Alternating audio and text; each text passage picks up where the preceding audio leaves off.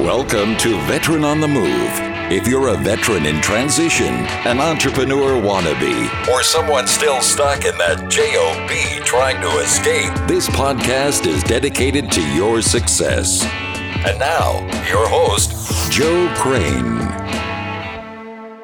Have you checked out American Forces Travel yet?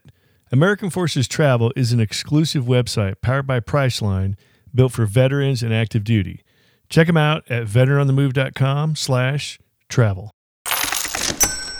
All right, Snooze and Sage are back. We're talking here with retired Marine Corps General Tom Droddy. Sir, we were talking on part one about taking care of your own. You covered your taking care of your own concept through your Marine Corps career and then how you took that into USAA. So let's continue the discussion and topic of taking care of your own and what you've learned as, you know, a military member, pulling it out, bringing it out of the military and taking it with you into the civilian sector. Sure. Just thinking back my days in the Marine Corps, and I was really lucky. I ended up commanding the same company that I had started out in as a second lieutenant. So my troops kind of grew up as I grew up. I met them when I was a brand new second lieutenant out of Quantico, as they were brand new privates and PFCs right out of boot camp. And then we had a tour in Okinawa together. I took my platoon into Vietnam in 1964. But anyway, so I really knew them. And I used to have fun with my admin clerks. They'd give me a name and I could recite the name of that Marine's hometown. If he was married, his wife's name. And if he had children, his children's name. Because I thought those are the things you really ought to know to demonstrate that you care about your people. And then it came to pass that I was transferred from San Antonio to Sacramento to take over the office there. And on the trip out, Sandy and I had a listing of the executive management team, so the vice president, assistant vice presidents, managers of the office in Sacramento. And so on the way, I memorized the names, not only of all of them, but their spouses and their children.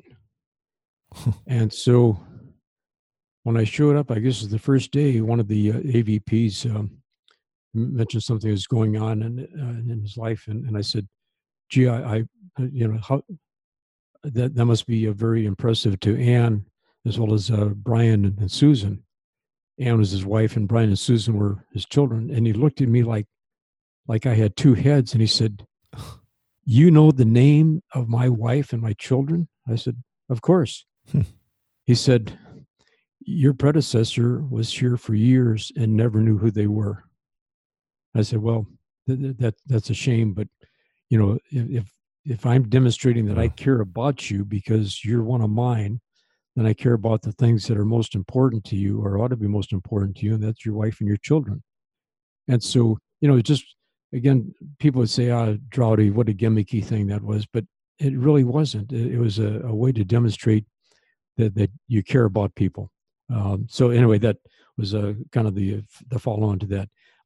Other opportunities is with the foundation, Marine Corps University Foundation in Quantico, and there's the same situation of knowing who the people were ahead of time, so that when I was introduced to them, I knew the name of their spouse, their children, something about their background and so forth. And then I guess going back to my days at USAA, I would have sessions with my direct reports where I would go to them rather than have them come to my office. The reason I would go to them is because they were more comfortable in their surroundings rather than sitting in mine. But it's basically, how are things going? What are the things that you'd like to share with me that maybe you don't want to share in front of the other members of the executive management team that, you know, might be, you know, kind of seem like a strange idea and you don't want to be, but whatever, this is our time together. And the other advantage is that when you go to somebody else's office, when it's time to terminate, you say thank you very much and you leave, rather than if they're in your office and you're looking for, you know, a clever or courteurteous way to say, "Hey, this is over." You know, the bricks. You know, you just get up and walk out. Yeah, you just but it gave them time with me that they could run things by me. They could, share if there anything that's going on that I could help. And it was just, one of those things that they didn't have to come down, and it wasn't a thing of, ooh, did you see where Julie is on Tom's appointment? I wonder what's going on. No, Tom is off visiting Julie in her office to see whatever Julie wants to talk about. And sometimes there's nothing. I just say, okay, well, I just wanted to give you the chance if you want it. But it was that opportunity to share with the boss those things that you think the boss ought to know, and that perhaps you're a little reluctant to bring up in front of your peers or whatever. So I guess it's just kind of a follow-on to that. And I did the same thing with the Marine Corps University Foundation. So people say, well, I've got an open door. Yeah, an open door is fine, but boss, you've got to go through that open door. You've got to go out to where your people are and see what's going on and make yourself accessible and available. So I don't want to beat this to death, but that just seemed to me intuitively obvious that if you care about your people, then you're going to go where they are and give them a chance to share with you the things that they think ought to be shared in a confidential environment. So, yeah, absolutely. I've talked with a few CEOs and executives over the years that had mentioned open door policies, and usually offline. Sometimes I think in one podcast interview I actually asked one of the CEOs at Disney. He said he had a big open door policy, and I said, out of the 10 years you were there, how many people took you up on that open door policy? And he said, I can tell you exactly how many. It was one, and I still remember his name because there was only one. And at the time I thought, shame on the employees for not taking the boss up on the open door policy. But, after listening to what you're saying, the fact is a lot of employees just view that open door policy as lip service. And, that was a real good way of putting it. You may have an open door policy, but sometimes you, the boss, you have to walk through that door and go elsewhere. And you have to come to them. And Joe, maybe I was more conscious of it than others because I came in, the first Marine general, and so the perception on the part of many people was, oh no, this guy's going to come in dragging his knuckles, with speaking in grunts, in one syllable, we're doomed, and so to kind of overcome all of that, I had to.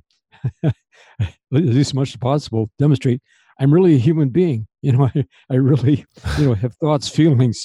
Blood runs through my veins. I'm not a bad guy, and I really give a damn about you because I'm privileged to be your leader, and I take that very, very seriously. And it just not bring tears to your eyes or grab you between the ribbons and the shooting badges, but a leader has that, I think, solemn obligation to be a person of integrity, of character, all those things to the people that he's privileged to lead, but also demonstrate that he genuinely cares about them.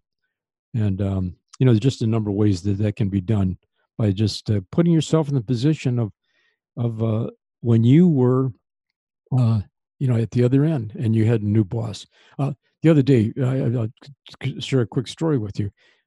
In my class on Vietnam, I bring a number of people, boat people, the media representatives, the different services. One who gives a talk on just war. And I'll tell you about him later. War hey, crimes. Sir, can I hate to interrupt you because I know you're on a roll, but I do want to take a quick break and we'll pick right back up with this when we come back. Pick right up when you're ready. Okay, all right, we'll be right back. If you've got business travel coming up, vacation time, or you're going on leave, now's the time to make your reservations for spring and summer travel with American Forces Travel, serving you and helping your military family.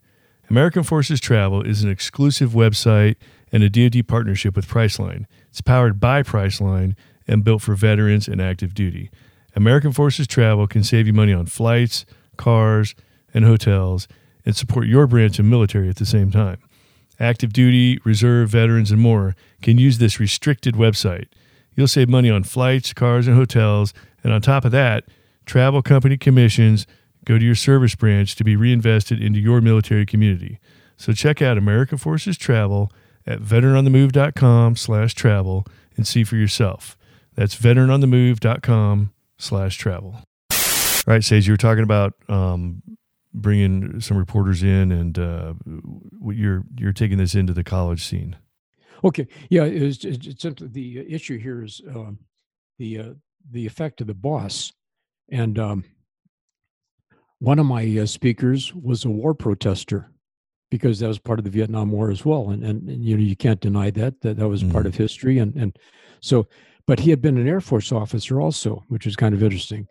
And when he got out of officer training, he was so enthused about the Air Force, he was thinking about making it a career, until he showed up at his first command.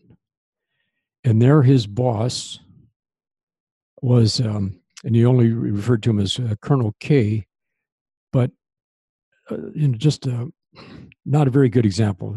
Alcoholic. He was referred to as the others as a poof, P-O-O-F.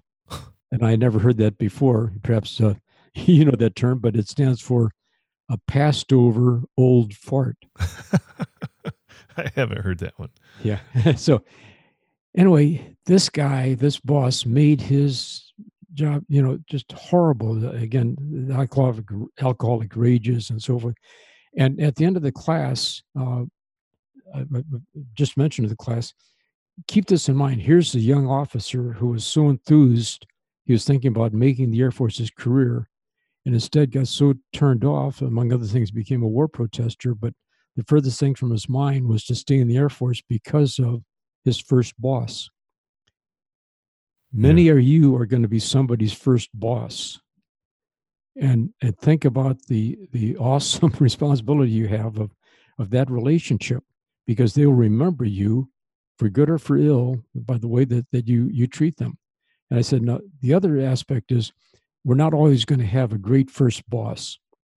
And sometimes you will have a poof or the equivalent of it. And so here's the trick. Absorb all of those things that the lousy leadership, the poor example, all the rest. I mean, just take that all in stride and tuck it away and remember it. And when the situation comes up again, when you're the boss, think of how it felt to be humiliated, to be denigrated, to be ignored, to be treated the way you were, and then just do the right thing. So now you have a chance as a result of that bad experience, and the bad experience is what we call them the human resources. It's a technical term, jerk. You have a jerk, learn from that jerk, and then make the choice. You can become bitter or better. And I just implore you to become better as a result of that example of that experience. That's awesome. I've thought, after 24 years in the Marine Corps myself, you can learn just as much, if not more, from bad leadership as you can from good leadership. So, sir, I did want to ask you, can you talk a little bit about the taking care of your own concept as you took it into the college classroom?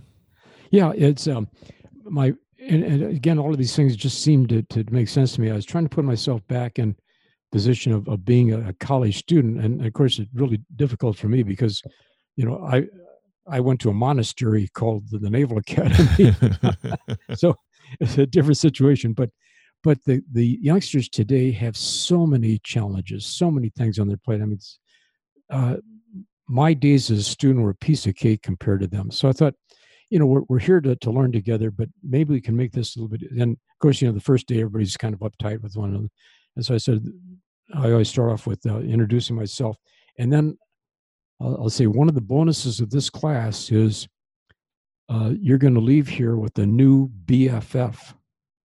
So what I want you to do is to pick out somebody in this classroom whom you do not know. And you're going to interview that person, and that person is going to interview you. And then you are going to introduce that person to the rest of the class. No. It's not going to hurt. You're going to like this. So give them enough time to do it. And so then they introduce their and the idea there is that now they know somebody new that they had not known, but also the fact that they're going to have to speak in front of a group. And I said, no, this is going to carry on. All of you are going to give oral presentations. Was this a history class? Well, it's this is a Vietnam War class, and then also one on why we fight and how we fight U.S. wars. Okay. So it's kind of a historical aspect to it. Definitely not what they were expecting. Oh, no. And then the other is, now, why am I doing that? Because you're going to be a graduate of the University of South Florida. You're going to be expected to be able to give briefings, to give presentations, and to do so without stumbling over. And so here you're going to have the friendliest audience you could ever imagine, your peers. And so your presentations are going to be in front of them, and you get an idea of that it's not that hard. Oh, but sir, I have butterflies in my stomach. And my response is, so do I. Before every class, I have butterflies in my stomach. The trick is to get the butterflies to fly in formation. and so that's what we do. So anyway, we go through that part. And then all my quizzes are all essay. There's no true fault, multiple choice. I mean, they're beyond that. Mm-hmm. I want to know what they think, how they think, what are their critical thinking skills, what do they come up with, how do they express themselves? And then, because I was raised by nuns who taught me English very, very well, their paper, when I head it back, everything that's wrong is corrected, spelling, grammar, punctuation, and so forth, because I don't want them to walk away with the paper that is not perfect, at least from the standpoint of the technical aspects. Yeah. But then the other is, I said, look, we're all in this together. I made you a promise that when we finish, you will know more about the Vietnam War than most Vietnam veterans, and far more than most U.S. citizens. And so we're going to do this by studying together and so forth. But the other is, this is not supposed to be a do or die situation for you. If you have, something that comes up, the car breaks down, you've got to take your mother to the hospital and so forth. Those things happen, and I'm not going to ding you for the vagaries of life that come our way. Just let me know, and make up the work, et cetera. But let's just make this as much as possible a treat instead of a treatment. And Joe, the response has just been amazing. That people say, "Gee, I've got this going." I said, "Don't worry about it." A couple of them missed the quiz, so they sat their quiz. I said, let me tell you right off, you're not going to be downgraded because you missed the quiz. You had things that are happening in your life, so we're just going to do the makeup quiz, and you're on the same level as everybody else who was here the day of the quiz. So, you're not going to be automatically have a grade reduction because you weren't. And the response is kind of like, wow, gee. And the other part is with all the guest speakers that I bring. Oh, I've got to tell you about my guest speakers. I want them to understand the theory of just war. Yeah. So I found a man who was a Navy officer in Vietnam down in the Delta. Same time I was there, although I did not know him. He got out of the Navy and became a lawyer. And then he became a judge. And then he became a priest. He's the pastor of my church, Father Corcoran. His father's a Marine aviator. And so, but anyway, so that's the kind of guest speakers. So then I have lawyers to come in and talk about war crimes, and again, boat people and the media. And after every class, the guest speakers stay around to answer questions from the students, retired ambassadors, to learn about the State Department. All of these guest speakers who have been superb. Nobody has ever turned me down. I think they consider it an honor to talk to students, which it really is. But then afterwards, to answer questions of how do you get into the State Department? How do you become an economist? How do you become a lawyer? Those things that it's an opportunity for the face-to-face interview, if you will. And again, part of what I think is my responsibility to help them, get through college and learn and to be prepared for the next step, whatever it may be. Wow, that's phenomenal stories you got there, sir. I appreciate it. We're out of time for this episode, so look forward to continuing this conversation and other conversations on the next several episodes. So that's it for this one. And once again, these two veterans are Oscar Mike. Thank you for listening to Veteran on the Move, your pathfinder to freedom. If you like the show, leave us a review on iTunes. Reviews are always greatly appreciated.